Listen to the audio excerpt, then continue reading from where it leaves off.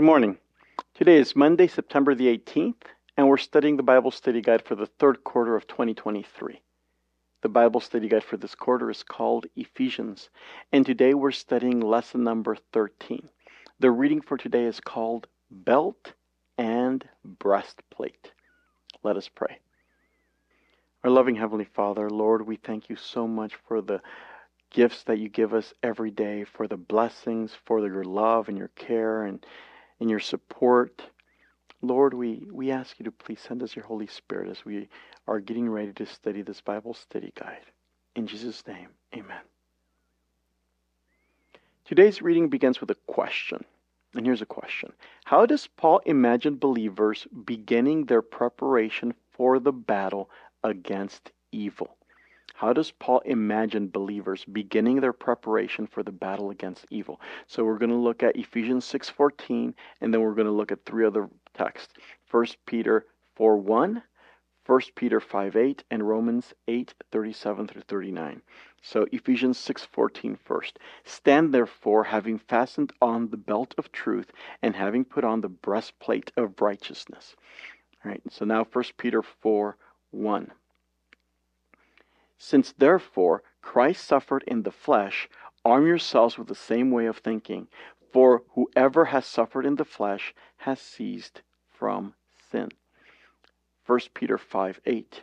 Be sober-minded, be watchful. Your adversary the devil prowls around like a roaring lion, seeking someone to devour. Romans 8:37 through 39.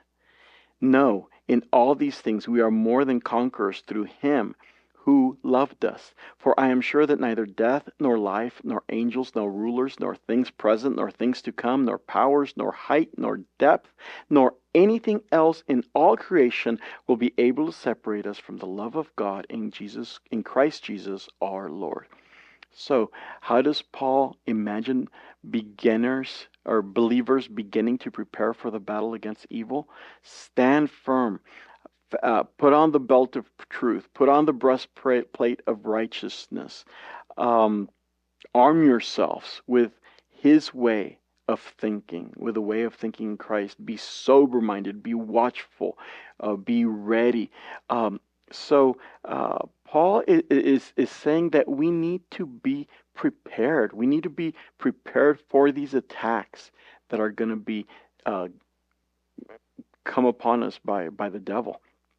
Paul's warning of an intense battle prepares readers for his final call to stand and is a detailed call to arms. Paul describes the action of girding up one's waist. Ancient loose-fitting garments needed to be tied up around the waist before work or battle. Paul imagines the believer suiting up in an armor as would a Roman legionnaire, beginning with a leather military belt with its decorative belt plates and buckle. From the belt hung a number of leather straps covered with a metal disc, together forming an apron worn as a badge or rank for visual effect. It served the essential function of tying up the garments and holding other items in place. Truth is not the believer's own. It is a gift of God. It is not, though, to remain abstract, a distant asset without any transforming impact on their lives. They are to put on God's truth, to experience and use its divine gifts. They do not so much possess God's truth as God's truth possesses and protects them. Paul next urges believers to put on the breastplate of righteousness. Like the belt of truth, it is of divine origin, being part of the armor of Yahweh in his role as divine warrior. The body armor used by soldiers in Paul's day was made of mail, which are small intertwined iron rings, scale armor, which are small overlapping scales of bronze or iron, or bands of overlapping iron fastened together. This body armor or breastplate protected the vital organs from the blows and thrusts of the enemy. In an analogous way, believers are to experience the spiritual protection offered by God's protective gift of righteousness. In Ephesians, Paul associates righteousness with holiness, goodness, and truth, thinking of it as the quality of treating others justly and well, especially fellow church members. We're now done with today's reading, and we finish off with a question. Here's a question. In what ways have you experienced the idea that goodness, holiness, and truth can be a protection? And so we are attacked by Satan. And our protection is to stay within Christ's covering arms. And so Christ's goodness, his holiness and truth protects us. And if we stay within those bounds, we are protected, because anytime that we stray away, the devil is waiting to show us up. I'm not saying that we have to be perfect. No, we can't be perfect. But we need to make sure that we are surrendering to Christ daily, that we are lifting him up, that we are exalting him in all that we do. He is our protection.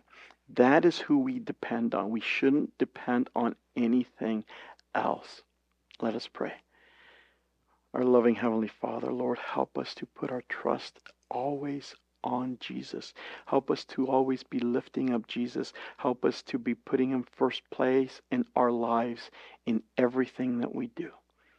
We ask you to please be with us the rest of this day. Take care of us. Protect us from any harm. Keep us close to you. We ask you this in Jesus' name. Amen. Thank you once again for being with us this morning. I encourage you to join us again tomorrow morning as we continue to study this Bible study guide on Ephesians. Thank you, and God bless you.